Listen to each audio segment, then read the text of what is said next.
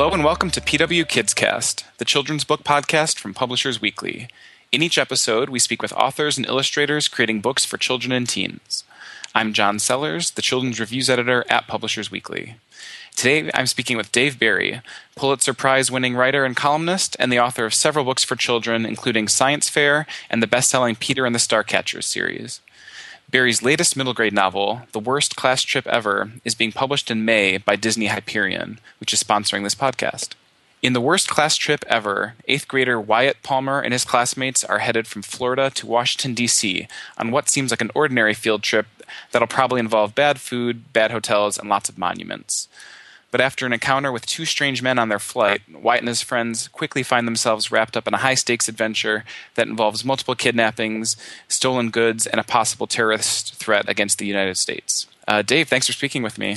It's my pleasure. Thanks for having me. So the book opens with an incident involving an alligator on the front lawn. I'm hoping this is not something you had to draw from personal experience for? Well, not exactly. I was trying to describe what it's like for a kid who lives in Miami, how Miami is different from other places. And one of the major differences I've noted, I came from the Northeast, I grew up in New York and Pennsylvania, is the wildlife down here. It's wilder. We have monster snakes around, but we also have alligators and occasionally a crocodile. And they're not necessarily where they're supposed to be. There's canals all through Miami, and alligators live in these canals. But sometimes they come out, and it's not that uncommon for them to show up in people's swimming pools, on their lawns. I'm not saying this happens every day, but I have seen alligators in my neighborhood. So I wrote a scene just where this kid is describing where his dad goes out to get his Miami Herald and encounters an alligator on their front lawn, and it doesn't go well for the dad. I mean, he's not killed or anything, but it's very embarrassing for him.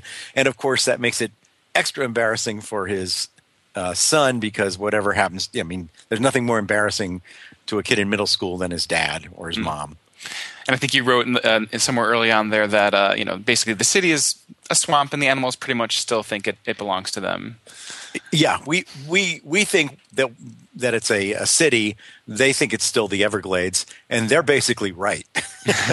So now you've published numerous books for adults and several for children, along with Ridley Pearson. But this is the first one you've done for kids on your own, right? Yes, correct. Not too lonely of an experience, I hope, after working so much with Ridley. No, I mean it's a different experience. I really loved working with Ridley. We had an incredible amount of fun with the Starcatchers, both writing them and talking about them. But I mean, in the end, there's a certain tension when you work with somebody else. You don't. It's not yours entirely. This was a story that I just had in my mind for quite a while, actually, and it just felt good to be able to write it on my own. Where did the ideas for this one particularly come from? A couple of things.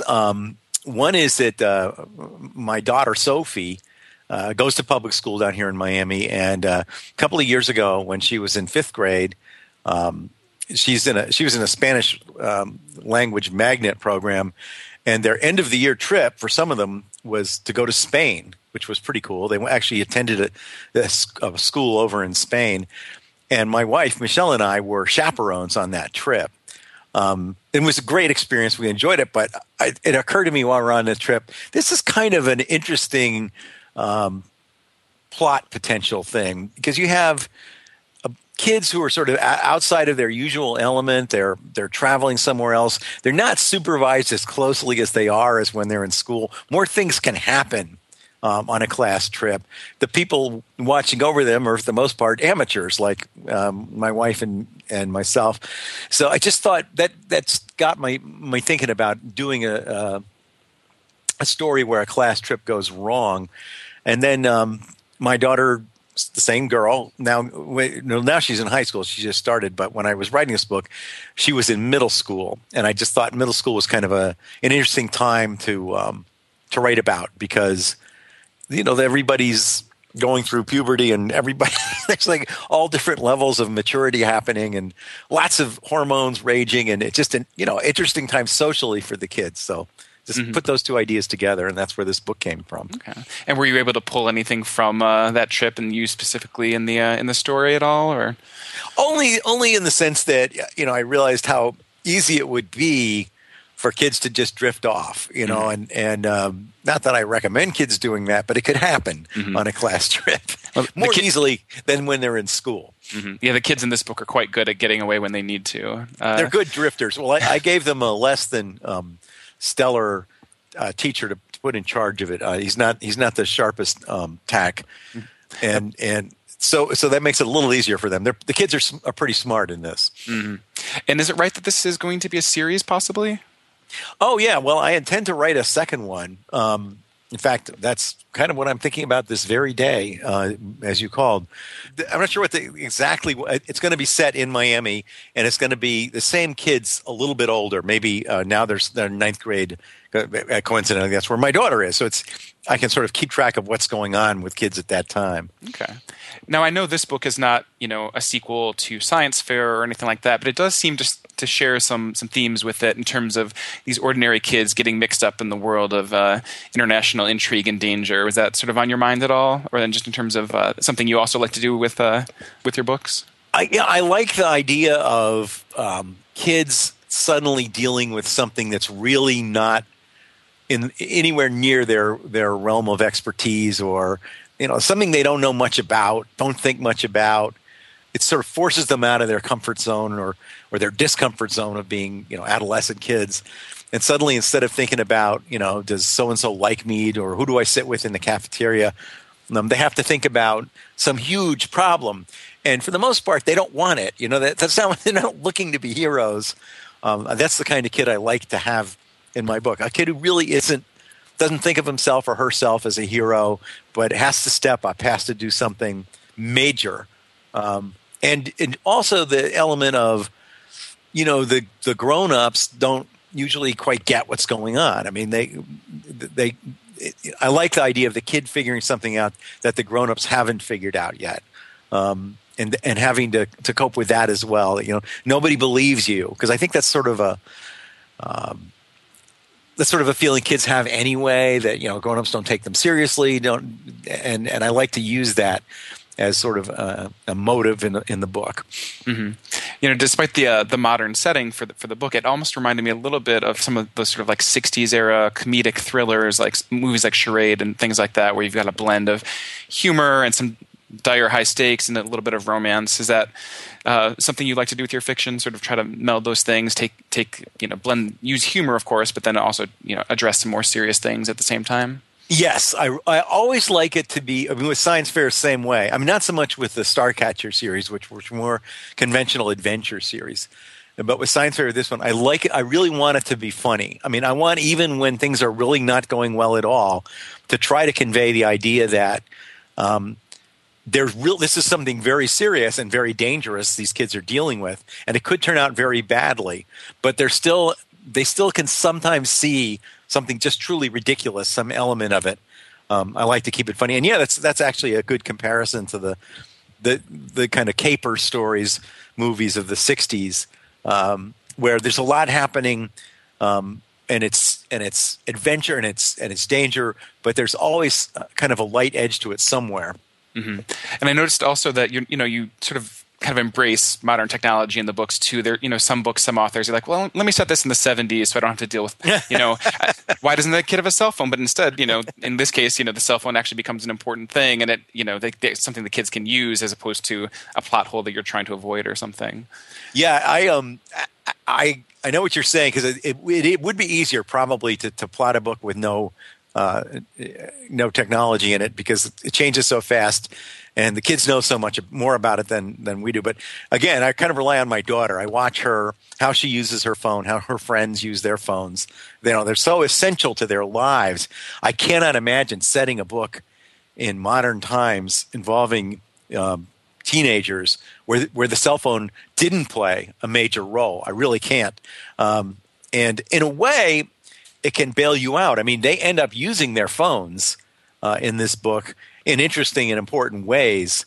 To me, it's better to have them than not to have them as a plotter. But you do get a little nervous about it sometimes. Like, is this going to ring true, or is it going to sound like I don't know what I'm talking about? That's where I test things on my daughter, who of course knows absolutely everything that you can do with an iPhone. As of now, this week, yes, today, yeah. So speaking of feeling nervous a little bit, I did want to ask, and it kind of goes back to what we were talking about before. Were you at all iffy about the idea of, again, when you're blending sort of humor and seriousness, about the idea of sort of taking potential terrorist threats against the U.S. and sort of using humor in a story and combining those things, or do you think that's the sort of thing that we need to be doing? Well, again, there's always the danger. I should clarify that, events will overtake you, and then you'll write a book where, in this case, there is an attack involving the White House that ends fine in the book, and God forbid there should be an attack that doesn't end fine between now and whenever. But the other side of that coin is, if you're going to talk about a danger that's really big, and I was looking for these kids to be dealing with something really big. A real danger in a world that these kids have grown up in. My daughter was born the year before 9/11, as most of these kids have grown up with, the memory of 9/11, or at least the horror of 9/11 hovering somewhere in the background. You kind of have to acknowledge it if you're going to present their world as they live it. There's pros and cons, but I felt it was worth it to be able to present a big risk, a big story for these kids to have to deal with. Mm-hmm. So now, of course, a lot of folks are familiar with your nationally syndicated column that you wrote for so many years. Did having to write that and being responsible for that sort of amount of output and that thing, how did that affect when you approach a novel, whether it's for children or adults? Is it all writing to you, or did you find them tackling them in very different ways? Well, yeah, the writing process, the thinking about it process is quite different.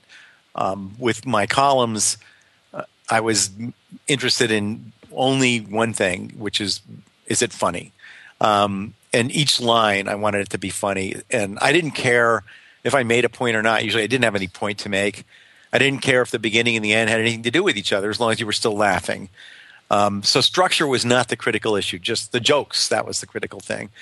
With novels, both for adults and for kids, the most important thing is story.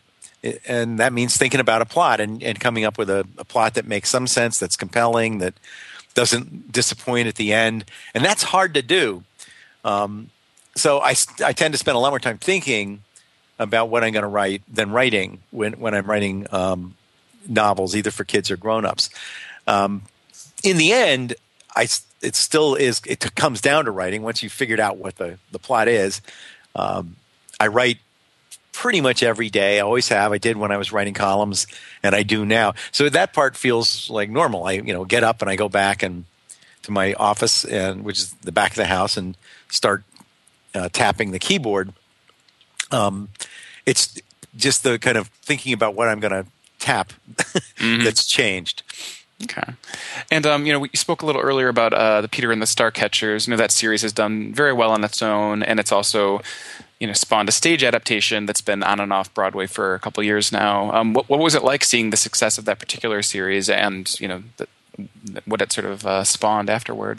It was fantastic and pure, and one of those just joyously unexpected good things that comes into your life. And Ridley and I spent 7, 8, 9 years on that. That sort of took. I don't think either one of us saw that coming. How much of our lives was going to be swept up by the Starcatcher series? Both writing them, touring for them. We did a lot of presentations, millions of schools and kids, just a different kind of world for us. Trips to Disney World, signings at Disney World, that kind of thing. And then to see it made into a play, we didn't have as much of it. We didn't have any really active role in that.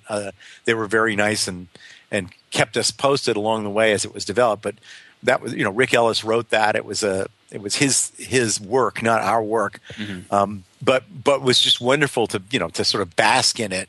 It did very well. It got good reviews. It's still out there. So that's been really, it's been tremendous fun. Hmm. Did you miss working on those stories and spending time with those characters? Were you ready to move on to new ideas by the time that series wrapped up? I felt ready to move on. I think Ridley did as well. I mean, we were going to write one, then we were going to write a trilogy, and it ended up being 5. So it's like, and I suppose we left room. I suppose that someday there could be another one. I don't know, but I kind of felt. I think Ridley would agree that we'd really done it. I mean, we did it from the very beginning to modern times, with pretty much the same characters in the same universe.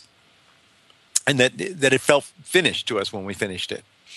Mm-hmm. Now, getting back to this book, are you planning to sort of get out there and talk to kids when this book comes out? Will you be doing events? I assume I'll be doing some. I don't think there's like a major tour planned. I don't know, though, to be honest. But I do expect to be talking to kids, which will be interesting. I'm not sure what I'll say to them. Because with fiction, you always just want to say, well, it's a story. Read it.